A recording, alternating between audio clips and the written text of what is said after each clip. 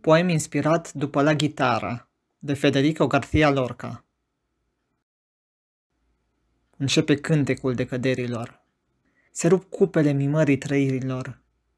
Începe cântecul decăderilor. E imposibilă desfacerea. E amarnică contracția după amiezii clipei albelor tăcerii. Ah, Federico, ne strigă vânturile pe nume. Suntem ultimii treziți ai vieților noastre. Și pasărea ramurilor stinse ne-a cântat tăcerea, cadența pașilor laptelui acru.